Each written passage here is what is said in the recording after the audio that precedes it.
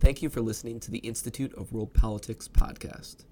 To learn more about our graduate programs in national security, international affairs, and intelligence, or to support our work in educating future leaders, please visit www.iwp.edu.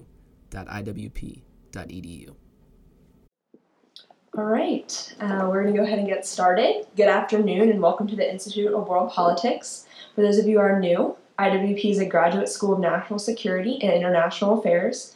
We have 5 master's degree programs, 18 certificates of study, and a new doctoral program. We also offer the opportunity to take a single course without having to pay an entire semester's worth of tuition cost. One can also audit such a course at a much less cost. If you are interested in learning more about us, please feel free to speak to one of our staff at the conclusion of this event. Dr. Jeffrey Race has an AB, AM, and PhD in government from Harvard and began this project while an Ash Fellow of the Kennedy School. He has taught political science and economics and is the author of The War Comes to Long An, a highly original case study of human motivation in the Vietnam War, which Amazon lists as one of the top 10 military theory studies of all time. In a parallel engineering career, Dr. Race is a life senior member of the Institute of Electrical and Electronics Engineers, and in this talk brings to bear on the pathologies of public policy, making the insights of hard science. Please join me in welcoming our speaker.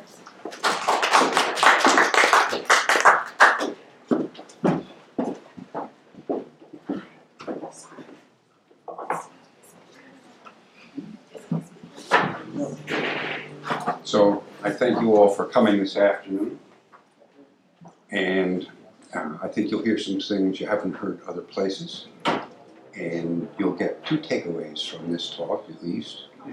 First is an unusual decision-making checklist, and second is an understanding of how to bring about changes in a new way, which I propose because the situation essentially is hopeless right now, my subject.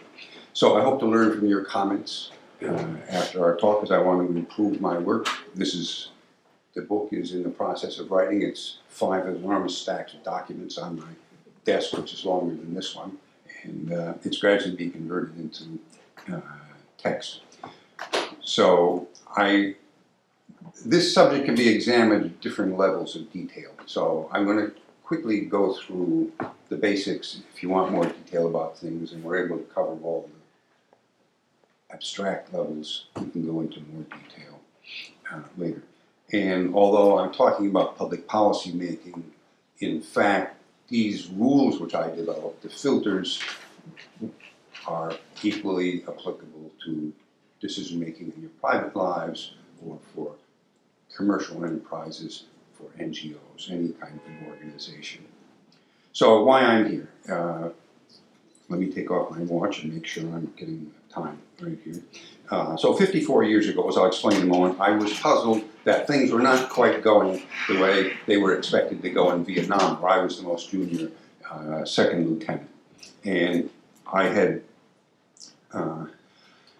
studied the problem, and I published an unusual book which answered that question. Here's the book, the second edition, and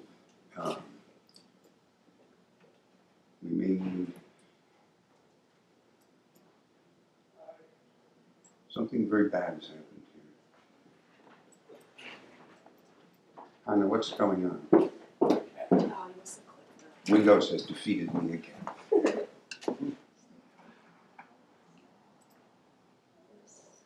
Jeff, it's the aging process. Yeah. Windows is aging. This is Windows Rock. Thank you.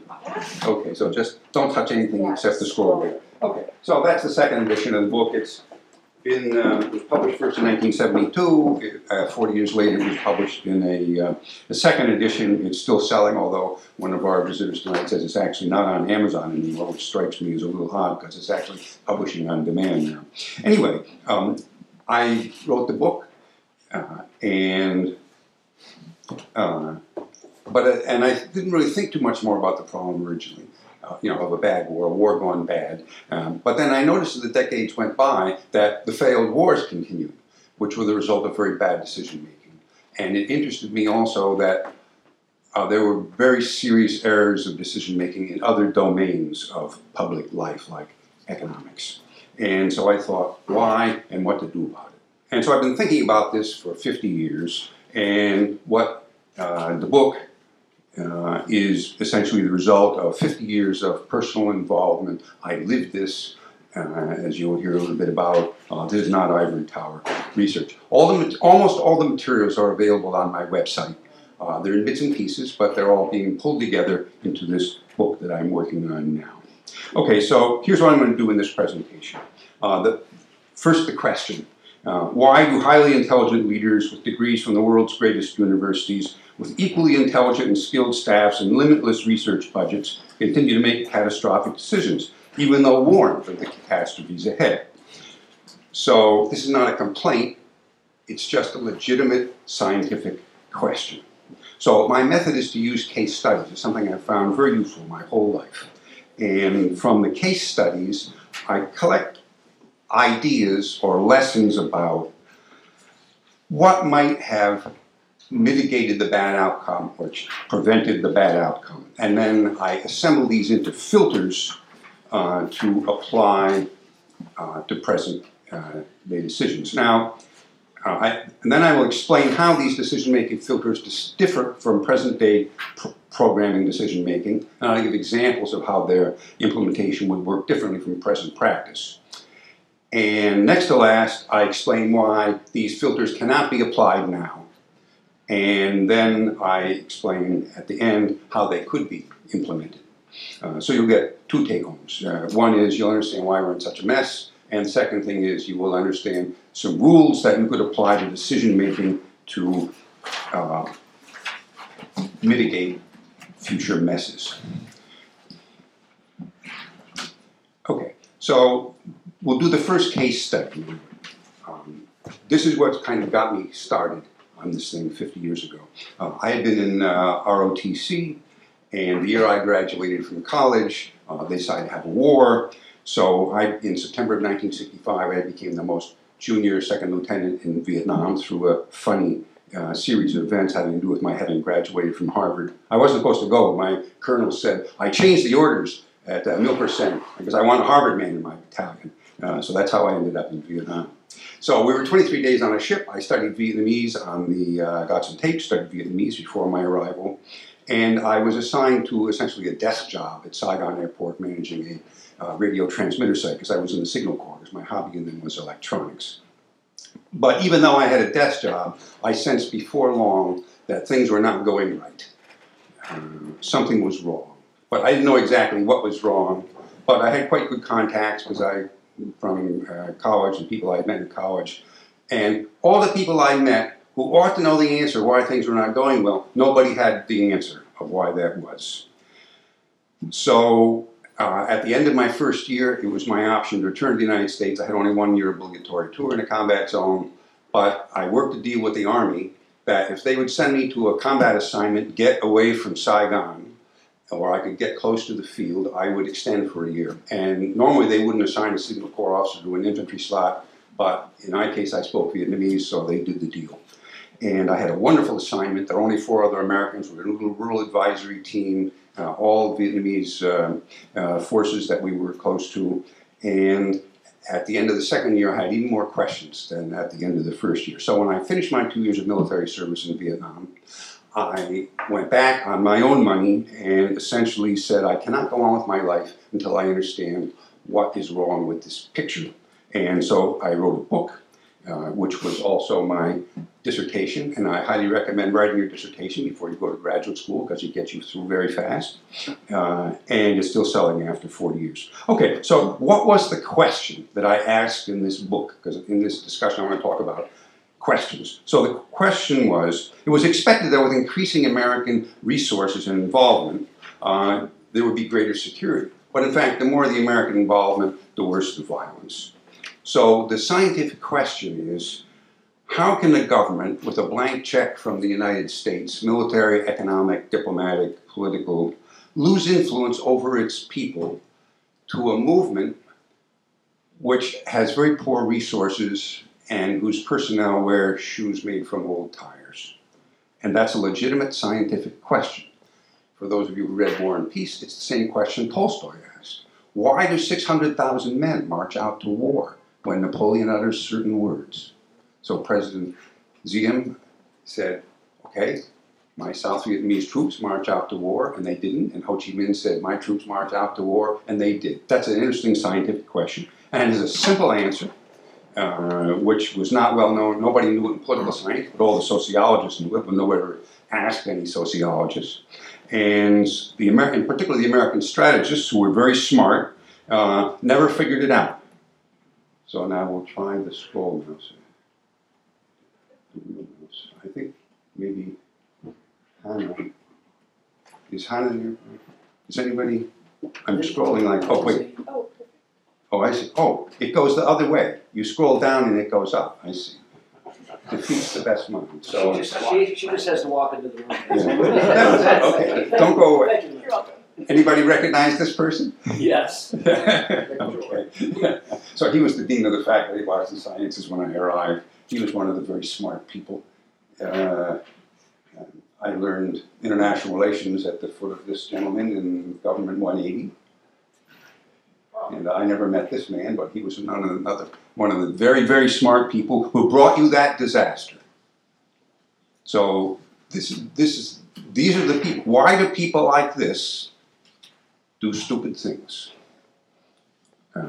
Okay, so anyway, the conclusion is it wasn't because of the lack of weapons, it wasn't because of the lack of economic aid, it wasn't because of lack of diplomatic support that things went bad in Vietnam. It was because the people who planned that operation just didn't understand what was going on.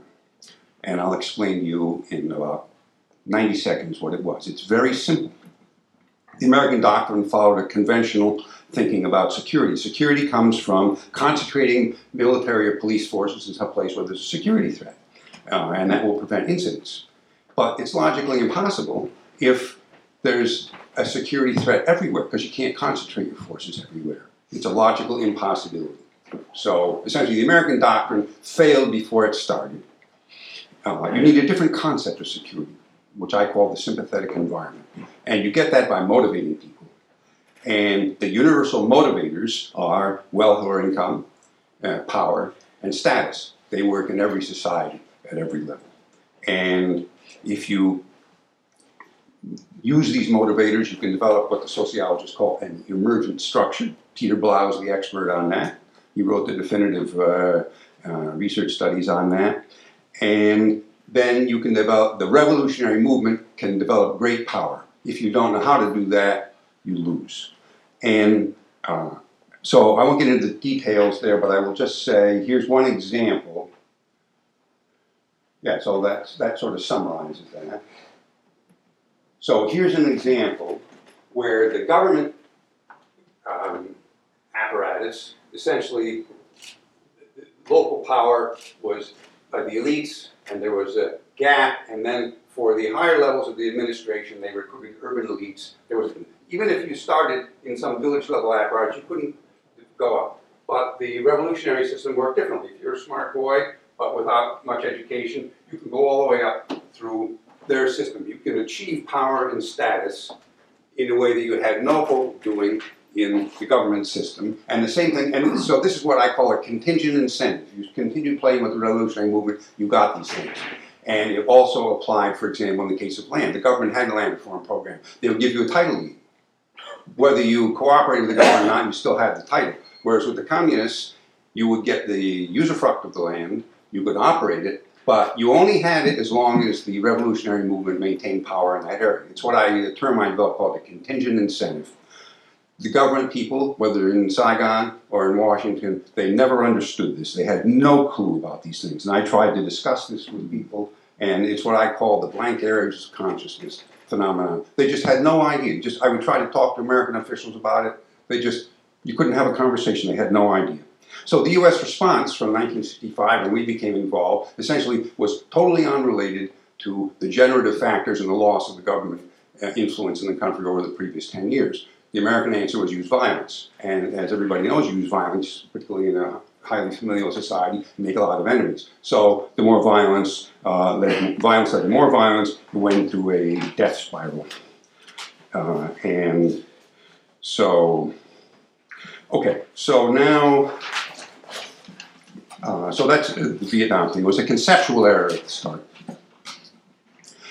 Now let's think about Iraq and Afghanistan, again briefly. And here, our reading today is this book called Anatomy of Victory, written by John Caldwell. And he asks a very interesting question. He asks the question, what accounts for the differing results of American efforts in World War II, Korea, Vietnam, and Iraq? The results are very different. And the answer is knowable if you look at the evidence.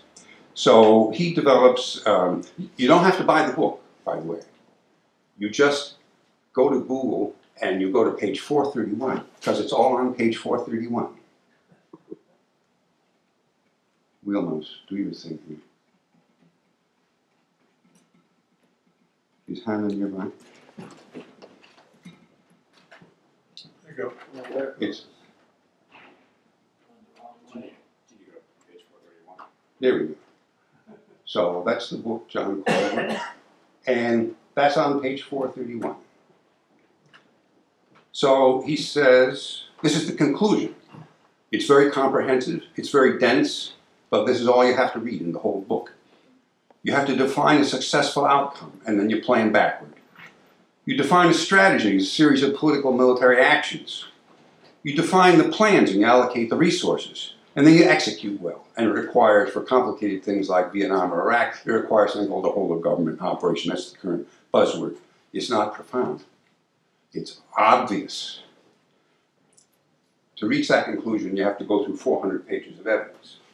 But the conclusions are valid because they're based on evidence. But this is not what our leaders did. Essentially, they have failed the American public for decades and decades and decades. So we'll just look, for example, at Iraq. I made up a little table here now. It was actually 5 different wars. So the first 3 worked, and because they were conventional operations using the concept of security, which I mentioned to you, which is part of American military doctrine. The 4th and 5th wars, to create a stable and friendly Iraqi government, failed. And for a simple reason, there was no operationally clear end state. And there was no plan. If you don't have a plan, you can't get to the goal. So, and in fact, it was an absolute Keystone Cops operation there. If you want to see what a Keystone Cops operation was, you read Rajiv Chandrasekaran's book, Imperial Life in the Emerald City, and then you'll know. I mean, these are adults doing these childish things. It was, of course, compounded by the disbandment of the Iraqi armed forces. Could there have been a stable plan if anyone had put a mind to it? A successful plan? So the idea of a stable American constitutional rule of parties, elections, fair dealing, common goals. In America, that's the result of centuries of historical experience together. How applicable to the different conditions of Iraq? Well, nobody ever asked the question. In 1933, King Faisal had his own view. I will read it to you. Still no Iraqi people, but only unimaginable masses of human beings, devoid of any patriotic idea, imbued with religious traditions and absurdities, connected by no common tie, and perpetually ready to rise against any government whatever. I thought that was interesting. That's from the king, the first king. So we'll just talk briefly about Afghanistan. Again, the goal, American goal, just like us, democratic, stable, friendly, constitutional government. The concept is even more absurd than in Iraq. So you can read a book,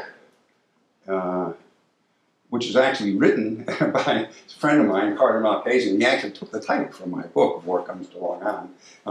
So he was such an unusual person, and he was sort of effective. But he was only effective because he violated all the rules and did things on his own. And so, but if you just briefly look back at history, you look at the first Anglo-Afghan War, 1842, and an entire British force of 18,000 men is wiped out. Every single one, except one person, the doctor, gets back. Everybody else is wiped out, 18,000 people. There's a famous book by Warburton called 18 Years in the Khyber, I think it's called. And his wife was captured. Or look at the Russian experience in Afghanistan. So there, in both Afghanistan and Iraq, there's no matching of the desired end state with the possibilities of what can be done. The nature of society is completely different. So there's nothing profound about the failures, the reasons for the failures. They're easy to understand. It was just profound ignorance and profound indifference.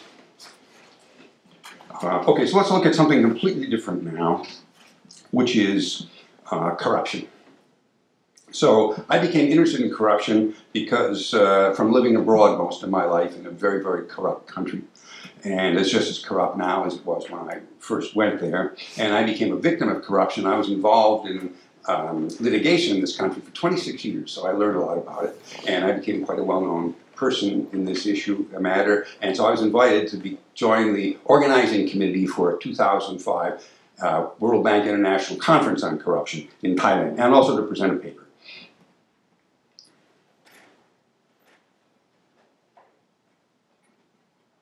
Be patient with Windows here. Something bad has happened now. You know? Jordan, save me from myself. This mouse is really it's very sensitive. Okay, so go up another page. Yeah, okay, that's it. Okay, good. Okay. Yeah. So I don't use these things. I have an IBM ThinkPad with a little red button on it in the user. Okay, so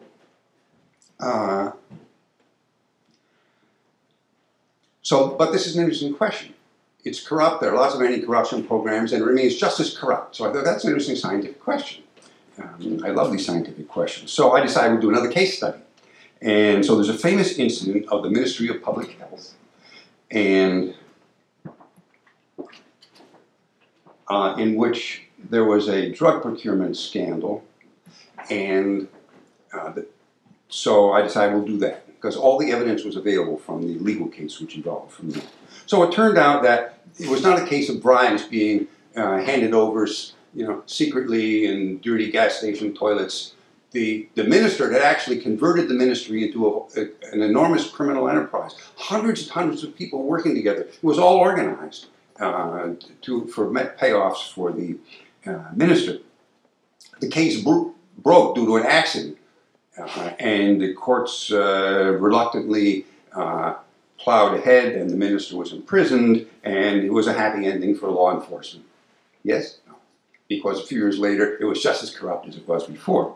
So now, what was wrong with these internationally supported anti-corruption efforts? Well, again, it's uncorrected conceptual errors. So the first conceptual error was the use of the word corruption. It gets you off on the wrong foot right at the beginning. Corruption implies a distortion of a system from its intended noble purpose of serving the public. But for most of human history, on most of the globe, that's not the purpose of involvement with public bodies. The purpose of involvement with public bodies is to enrich yourself and your family and your friends. That's true almost everywhere in the world, throughout almost all of history. And the second thing was an improper model of this ministry, understood as an assemblage of calculating humans. So, under the idea of the anti-corruptors, we will use negative incentives. We'll use the threat of imprisonment, improved or stringent accounting procedures, and that will alter their behavior. It's considered to be a one-to-one relationship. We do something outside, and then the behavior changes inside. And in computer science, that's called a state machine. A state machine is a machine in which there's a fixed relationship between inputs and outputs, like your keyboard or on the scroll mouse. It's always a fixed relationship. I scroll, but well, this is a broken system. But real systems, that's the way state machines work. But in fact, the ministry restructured itself after these new things that were brought in after the first corruption case. People began to behave differently. And so they found new ways to revert to the norm of benefiting themselves and their friends and family. to be effective against corruption over the long term, and this is just one example of many human domains, you have to change behavioral norms. The present day anti-corruption efforts, there's enormous amounts of money devoted to anti-corruption conferences, consultancies, programs of all kinds. Do they take any cognizance of this idea of changing behavioral norms? No. And that's why they continue to fail. As an amusement, I looked for historical examples of robust and long-lasting change in norms. And I wrote a second paper. And there are 3 examples. One of them I discussed with Paul. This is Lycurgus. So when he was king, the Spartans were a pretty rum bunch. He wanted to improve them. So, but he couldn't do that as king, he figured out. So he abdicated. And he had a plan. And he went back, he was actually invited back, and he turned the Spartans into the greatest military power on the peninsula for 400 years. Am I right on that, Paul? More or less. Yeah, more or less, okay. For a long time, anyway. Okay, so then I look at a second example of Mohammed. So the eras before Mohammed were more or less like the Spartans. They're mainly interested in drinking and copulating and killing each other. And Mohammed had a divine vision that he could do something about this and he could change them. And he had a plan, and he did it, and the results are what we see today, 1,400 years later. It was robust, durable behavioral change. And the third case is Lee Kuan Yew in Singapore. So I was in Singapore in the 60s. It was a typical British colonial city. It was corrupt, it was dirty, and Lee Kuan Yew came back from Cambridge University, had a plan, and he did something about this, and it's totally changed. Now it's like an extremely well-run prison hospital. Everything is clean. Everybody has clean thoughts. None of this started from political power or coercion. That's the key point. Power came later. These 3 people created what Peter Blau calls emergent structures, the same thing that happened in Vietnam. And is this part of any current doctrine of people involved in anti-corruption? No. The conceptual errors persist, so the problems persist. Okay, we'll do something completely different now, completely different area. Spam. This is something else I'm really interested in. So I grew interested in this around 2003 when I was coding a web page for my website, and I discovered I couldn't use something called a mail-to tag because it would attract all the spam bots to harvest the email address. So spam was really bad in the early days of the internet. It's even worse now, and you have all kinds of new threats. And also you have telephone spam now. So I was puzzled. We've solved other forms of pollution. Why can't we solve the problem of spam? So I did some research on it. I wrote it up in an article, which should be here.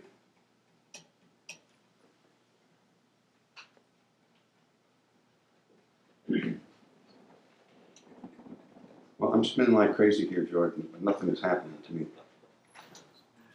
Do I have to press the button? No, just move the cursor up. Move the cursor. Yeah. Now Okay, now you can, Yeah. Okay, so this is the magazine it appeared in. This is the first page of the article. It's called You Needn't Eat Spam, or Worms. And so I analyzed the problem. Basically, spammers work on the environmental polluter model. Each victim is injured too little to mount any kind of administrative or legal response. It's costless to create spam messages. And there are no consequences to pollution, and it's highly profitable. So, but the response which evolved, Microsoft and people like that, is to identify spam with an AI system and then block it. And we'll look at, so here's a header from a message from Jordan to me. And this is all the anti-spam stuff at the head of the message. And so often it's longer than the message, actually. If you look at headers, you'll see this stuff. This is all the coding. There's a group of companies that got together and said, okay, we will stop spam.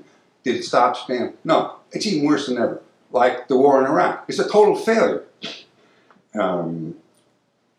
Okay, so what worked? So that's the other interesting question. So I studied that too. And it turns out that the reason that the anti-spam efforts fail, as evidenced by that, is the theory is we will accept the spam and we will block it. But this overlooks the most basic principle of human behavior, which is that actions have consequences and people respond to consequences. And so I found two cases where a different model was used in which the companies that were the ISPs said they set up an agreement among a large number of ISPs. If your ISP sends spam to our ISP, we will block all communications. You've got to solve it. Essentially, it pushed the problem back on the creators of the spam. And it works instantly. In 24 hours, spam was over. They could not get enough effort behind that. The big companies, Microsoft, people like that, are behind this kind of thing. But the point is, technical means exist to do this. The same thing for phone spam. It can be stopped in 24 hours. And there'll be some troubles during a transitional period, but technical solutions exist. But nobody's looking at the basic behavioral nature of human beings, which is people respond to incentives. Okay, so now let's look at the last case that I examined, and then we'll look at some common conclusions. So this is the 2007-2008 economic crash, and also the one that's coming now. We're going to talk about that one too. So let's see what I have here now. Yeah, it's actually 2 pages of headers, all the so-called anti-spam stuff. Okay, we'll hold that for a second. Okay, so some basic concept about an economy, because one of the things I've always tried to do in my career is to look at the big picture, the external linkages, which is not what I was taught when I studied economics at Harvard 50 years ago. It's not what my daughter Jasmine was taught by Ellen Blinder at Princeton a few years ago. So the economy is a system. It's embedded in a larger system of social relationships. Communities or societies are stable because they embody some homeostatic processes which keep important variables within expected ranges.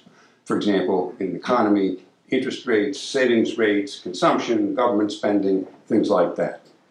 And the homeostatic process is worked by a mechanism which in electrical engineering is called feedback. It goes back a century. It was discovered in the early days of radio with something called a superheterodyne receiver. The first paper was written about a superheterodyne receiver. And there are 2 kinds. There's positive and negative in engineering terms, but for social science work, I don't use those terms because some people might consider them pejorative. I use the terms regenerative and corrective. So corrective feedback forces the system back toward its goal, and regenerative feedback forces it away from its goal. Okay, so second basic concept is about wealth and income. So wealth is saved income. It's a stock resulting from flow, either physically or from, in more advanced economies, from financial assets. And income comes from production. And higher income comes from a different ratio between outputs and inputs, which is known as productivity. And human wants are unlimited. And that's a very important driver in the external political system in which the economic system and the social system are embedded. Okay, so now the third thing is the level of economic activity, affected by many factors, external and internal, to the economy. One is willingness to spend and confidence of individuals and businesses. It can be either consumption or investment. And for the resulting level of spending, either consumption or investment, doesn't suffice to satisfy the public clamor for more, unlimited wants, and that threatens those in power. They will search for a quick fix. Now remember, the only long-term fix is increasing productivity, but that doesn't solve the politicians' problems. So their solution is to create claims and then distribute them to the people who are causing trouble.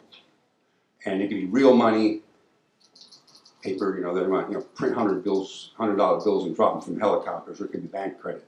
And this will alter spending behavior.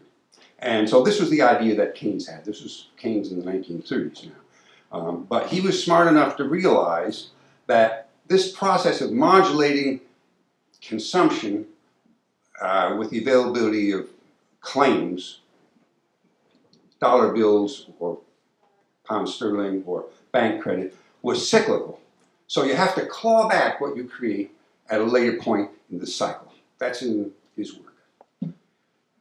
What we have now, not what I was taught by Otto Eckstein in 1962, but what's taught now by Alan Blinder at Princeton, I was at Harvard by Larry Summers, is what I call degenerate Keynesianism, which is that, and it has a new rule, not that you modulate spending by altering interest rates around a mean, but that whenever anybody feels distressed, you create claims so that they don't feel the distress anymore.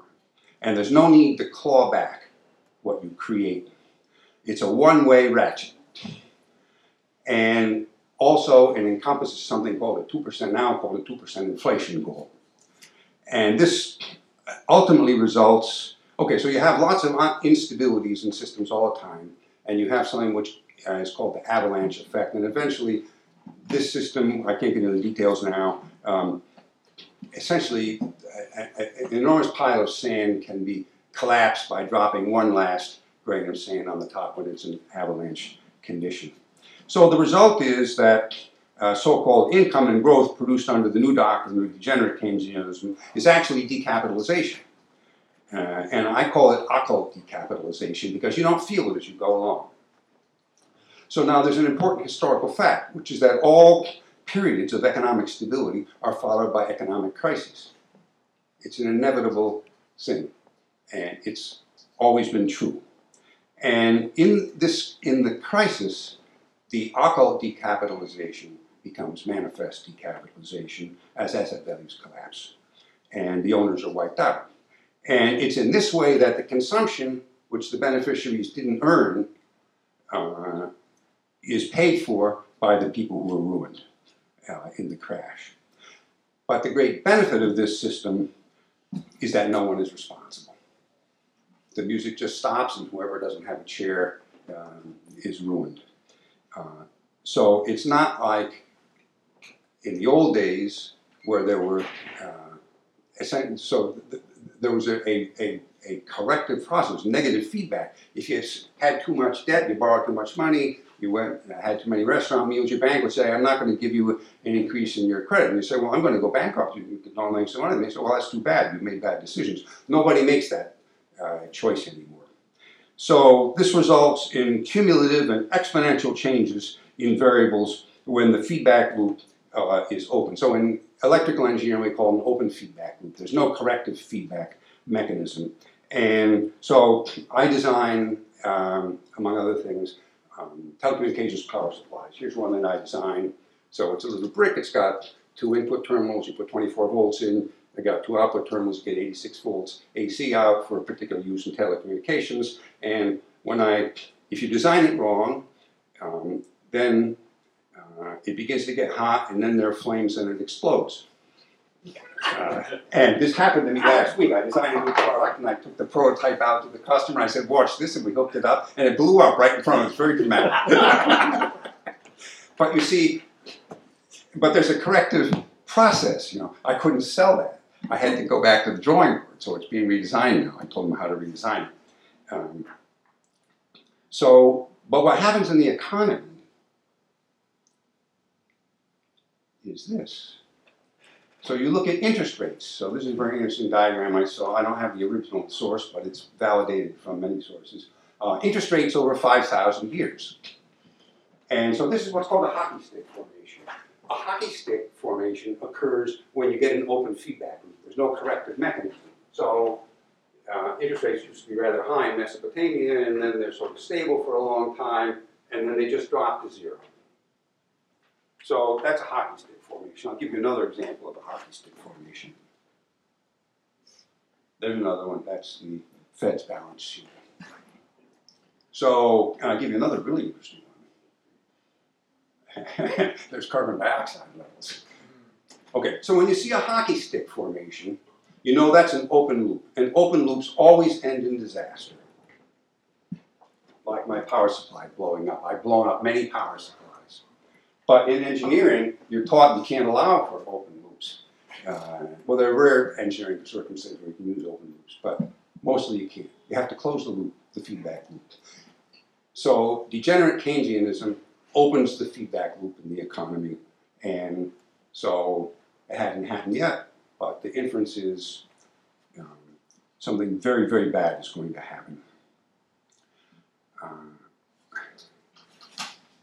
Now, are these conceptions part of the framing of economic policy, such as you would see in the Wall Street Journal, the Financial Times, the New York Times, papers published by the National Bureau of Economic Research, reports from the Fed? No, these concepts are never mentioned. And if you try to talk to an economist about them, I try to talk to Larry Summers about it, they will not discuss it with you. It is just, nobody will talk about these things. Okay, so let's look at some verities. We'll hold that for a moment. Okay, so if a plane crashes, we examine the facts and we know why, how to design the planes better, or to assign personal responsibility.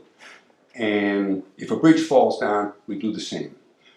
We almost always learn the answers to questions unless there's no physical evidence, like Malaysian Airlines Flight 370.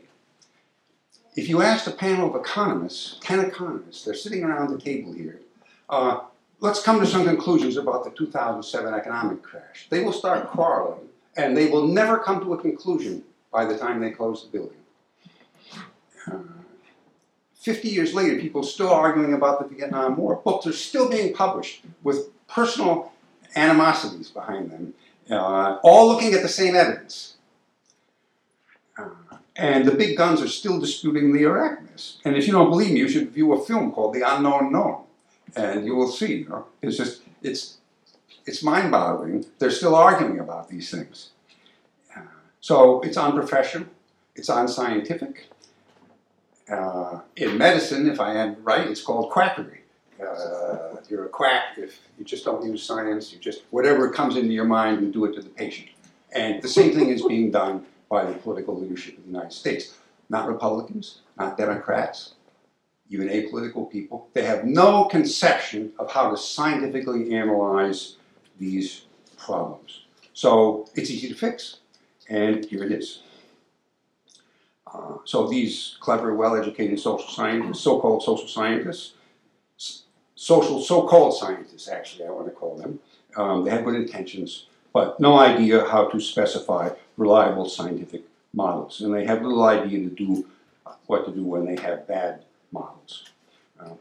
Social scientists with the ear of decision makers proffer and accept simplistic thinking. Vietnam, bombing failed, we'll use more bombs. Economy, printing paper claims to wealth doesn't make people wealthy. Okay, print more paper claims. During my Kennedy School fellowship, I discovered a remarkable fact. I audited all the classes on policy making, and they tell you they're very good how to create an excellent policy, design proper amendment programs, perfectly execute, how to monitor implementation, but nowhere in any curriculum or syllabus did they say, how do I teach you, how do I avoid making a decision tending to catastrophic consequences? It's a completely different subject and nobody's teaching. So this is why we get deadly results. Now, I've developed some rules from the case studies, and there's no direct line between the case studies and the filters which I come up, but it was just a way to stimulate my creativity. I should say I have a parallel career in electrical engineering. I design telecommunications devices. Electrical engineering is a wonderful discipline because it forces you into clear thinking. If you design it wrong, it blows up. And I did it last week. And you have to go back to the drawing board. So just to make a little example, here's a black box. The idea, a black box. And so I put a bulb on it and a knob, and inside this black box there's a mechanism. I turn the knob, and at some point the bulb goes on. And it's the same for societies. You have to have a model. If you don't have an accurate model, then you can't plan. Stop if you don't have an accurate model. Okay, so let's look at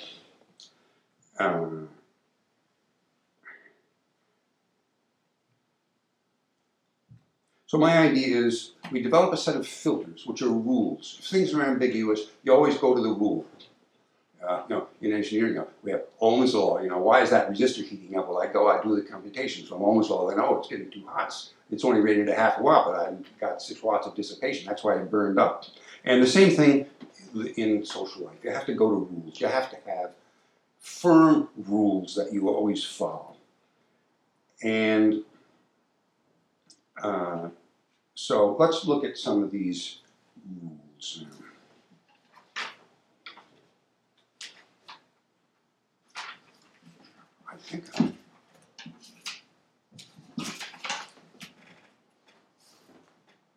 So I'm going to just walk through these. These pages were taken from another presentation I gave 5 years ago, which Parker and Maureen saw at my 50th college reunion. So here we go. So, method of scientific choice, to specify a piece of reality, identify your goals, identify the input-output relationships, and then you have to craft the programs so that the inputs produce the outputs you desire. And the properly specified input-output model has at least these properties. This is important. It specifies the entire range of inputs affecting the output, defines each I/O relationship directionally, and if possible numerically. The specifications have to handle step functions and discontinuities. You have to state the assumptions and the boundary and limiting conditions. And you have to know whether the black box is a state machine or an intelligent machine. And you have to identify the feedback paths and the resonances for their effect on the system's stability. That's what you do for a power supply. That's what you have to do for public policy making or any kind of policy making. So let's look through some of the filters that I came up with. So here are the first two. These are very old. This is nothing I dreamed of. These are ancient wisdom. That's why they're verities. They're things which are always true. You have to see reality as it really is. This is the basic insight of Buddhism. There it is in power. It's the most important rule of all the 12 rules. And the second most important rule is do no harm, which means if you don't know what you're doing, don't do anything. The patient may recover, but even if the patient doesn't recover, you won't have injured him, as happened in Vietnam. The United States government destroyed Vietnam because it didn't understand the model. The verity of wealth. Wealth only comes from these things. Change the production function. I talk about the Haber-Bosch process, production method, interchangeable parts, Henry Ford. Business process, division of labor, transport and communication, reduce delivered costs, fall in internet, market expansion, reduces the cost, like the EU, and labor availability and effectiveness. So that's under human capital. Those are the only things that more wealth comes from in the long term. Reversion toward the mean. So system values have an expected range. And they always are going to revert toward their mean if you don't open the feedback loop. The verity of action and consequence forces things to stay within their normal range. The absence of negative feedback, what I call corrective feedback, permits an unguided system which will diverge from the goals. And that was the case of the Fed balance sheet and the interest rate. So that's a case of an open loop. They always end in catastrophe. Time. So the verity of time. All cyclic processes, by definition, have a cycle time, which has a range of expected values. The statement X is true is only going to be valid over a relevant time period. You have to ask yourself, what's the relevant time period? I'll give you a funny example in a moment. And the verity of prior end state specification. Before you start, you have to know the end state. Principle conformity. You have to conform to the model. Reliability. This is for reliability engineering. You have to design in principles from safety and reliability engineering. Reserve capacity. Loose coupling.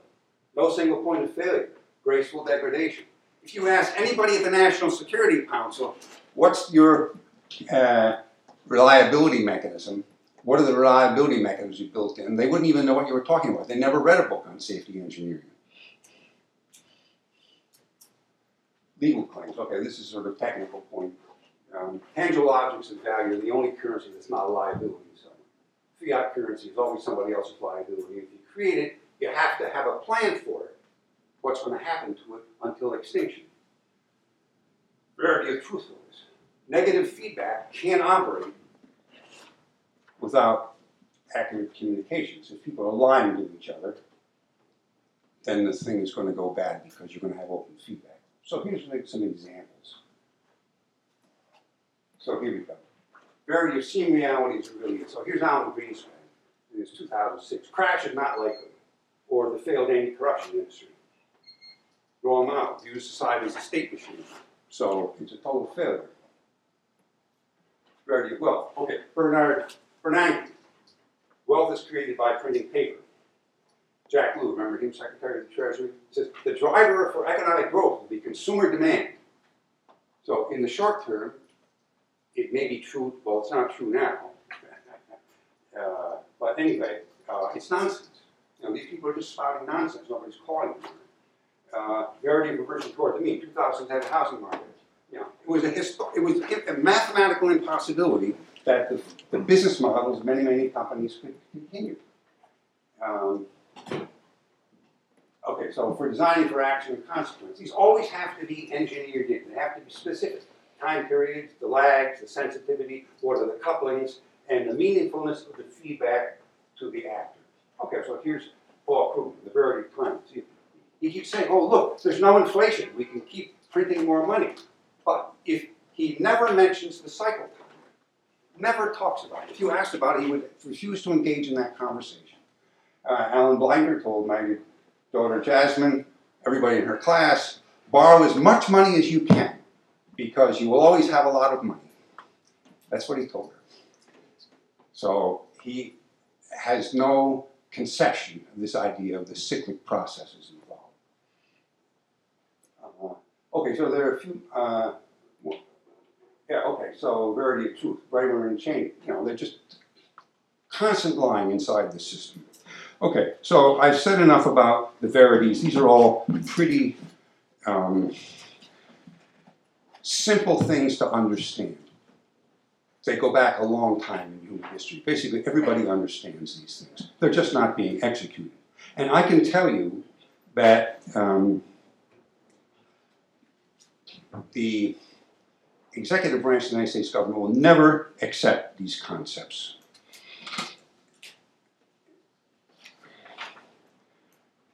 And I'll give you some examples. In 1970, so I wrote an article in 1970 called How They Won, which was how the communists had won. The war wasn't over yet, but I wrote this article. And as a result of this article, I was just a graduate student. I was invited by the Defense Department to join a seminar on lessons learned in Vietnam about what we can do to do better. So it was very nice. They flew me down to Blue Ridge Mountains, rental car, went there, people from a lot of different agencies, AID, state, CIA, National Security Council. And so maybe 30 people, the discussion was very interesting, so it was worthwhile. At one point on the second day, they were talking about something I knew a lot about. I raised my hand, I said, the way you're analyzing the problem is not going to work well for you. It's not working well for you, but there's another way to analyze it that will work for you. And I started to explain it, and Dr. Chester Cooper was the head of the thing, and he said, Mr. Reyes, please sit down. We cannot tell them this at the Pentagon. We will not have any discussion of this subject. So I didn't sit down. I picked up my papers and put them in my briefcase and walked to my room, got my clothes, got my rental car, went back to the airport and flew back to Boston. I wrote my book, They Lost the War. Caldwell's book. So this is quite an important book. It even has an endorsement from General McMaster on the back. So I've been a member of the Army-Navy Club for 50 years, and every week they have a book discussion about some important subject. They invite the author, and then they announce it, and people come to discuss the subject. So I nominated John's book. You know, we should really have a discussion about this. It's very important, the future of America. So they declined. They said it doesn't fit their programming at the Army-Navy Club. So the situation is no better now than it was in 1970. So I've been pondering these issues and I've lived them for 50 years. I'm 76 now. I think I've done my part, at least I will when the book comes out. I think it's now up to you in the audience how to carry forward on this thing. I've done what I can do. I'm finished now. If you have questions, I'd be delighted to respond to them.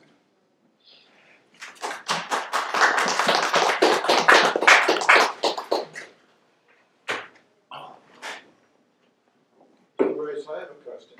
Please. Some years ago, I think it was Stephen Cole, but it might have been Nick Lemon, the New Yorker, writing about the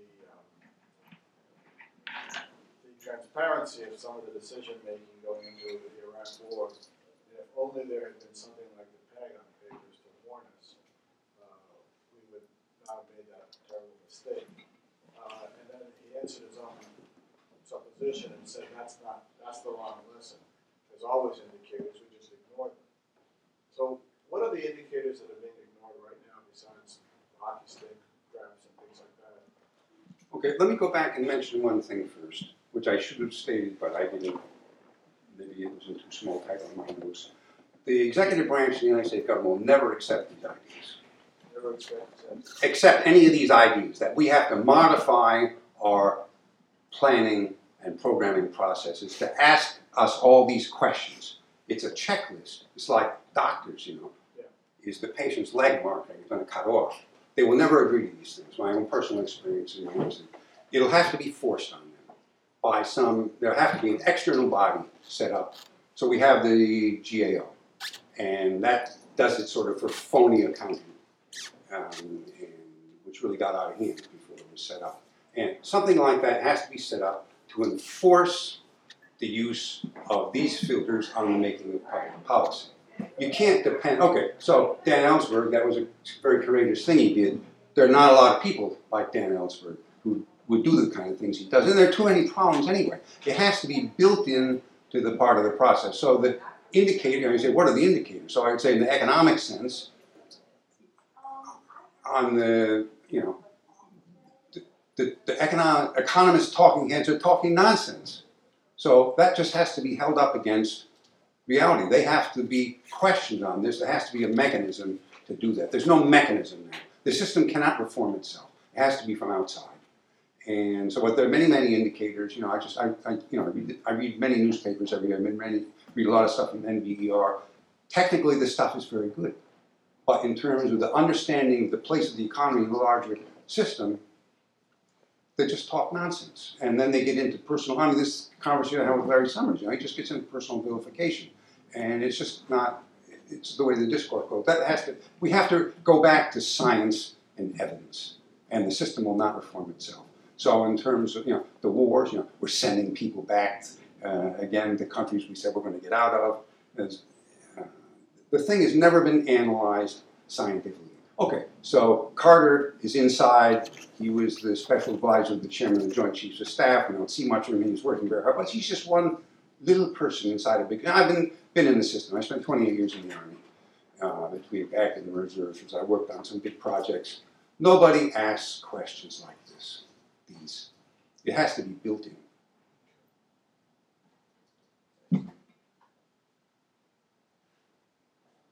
Yes, sir.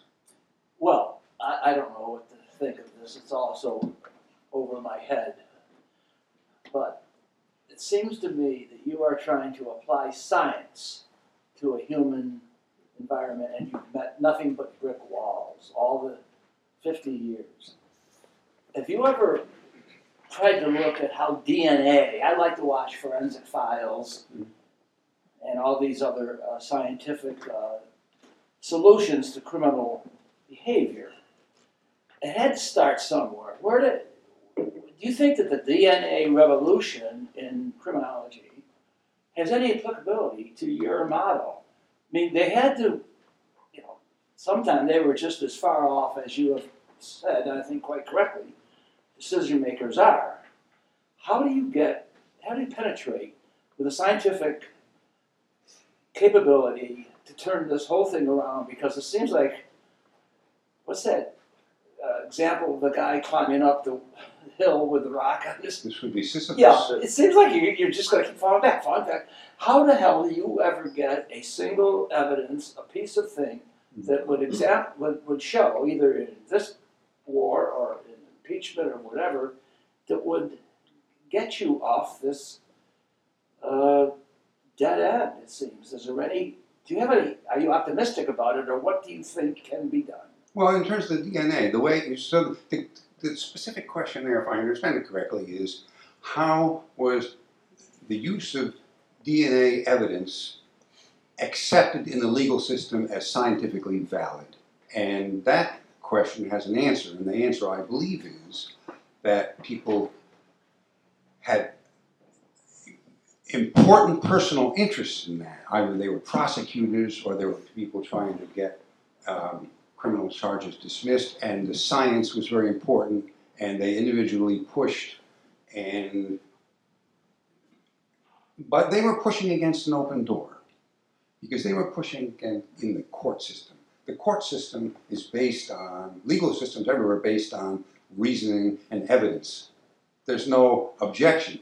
This kind of thing would produce enormous resistance. My little small attempts have completely failed, because the current method is the lazy way to do things. There are no consequences. As I put in the blurb, everything is squishy. There are no wrong answers. Oh, yeah, okay. We lost 10,000 men on that. Too bad. Maybe we'll do better next time. Why? Well, I don't know. We'll just try it again. See what happens. This is the level of thinking. You think about sending Paul Bremer to Iraq, and he just wakes up in the morning, he's going to disband the Iraqi army. It's just complete. I don't know how to describe it, but it's not science, and it's not based on evidence, and that's what has to stop. It was science, actually, but the consequences were ignored. I mean, science means that you observe the empirical results of your actions and correct according to what you find. And I think in current classical economics and much of government, you don't see that happening. No, there's not the process, so the term they use in the Army is the learning organization. That was very big for General Petraeus, and become a learning organization. That's one of the reasons they were able to do the things to a limited extent they were when he went back with McMaster. But they're not learning. It's getting worse. I mean, look at Keynes. So he had some interesting ideas. Now it's degenerate Keynes. No, I'm not optimistic. Yes, sir. You sound like Last question, please. Go ahead. So the last question. You sound like a proponent of feedback loops, the MIT theory of understanding and adjusting.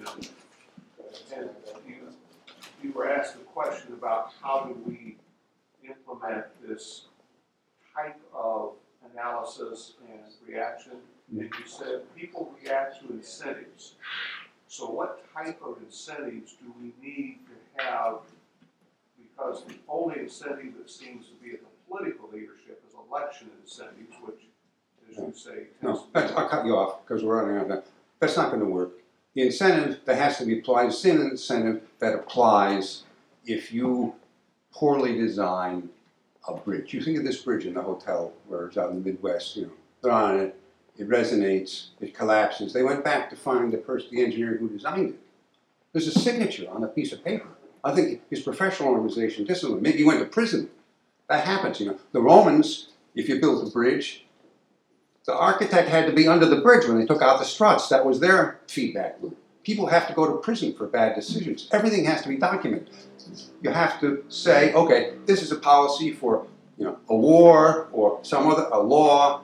You have to ask yourself all these questions. It's not now that people are asking the questions and getting the wrong answers. They are not asking the questions.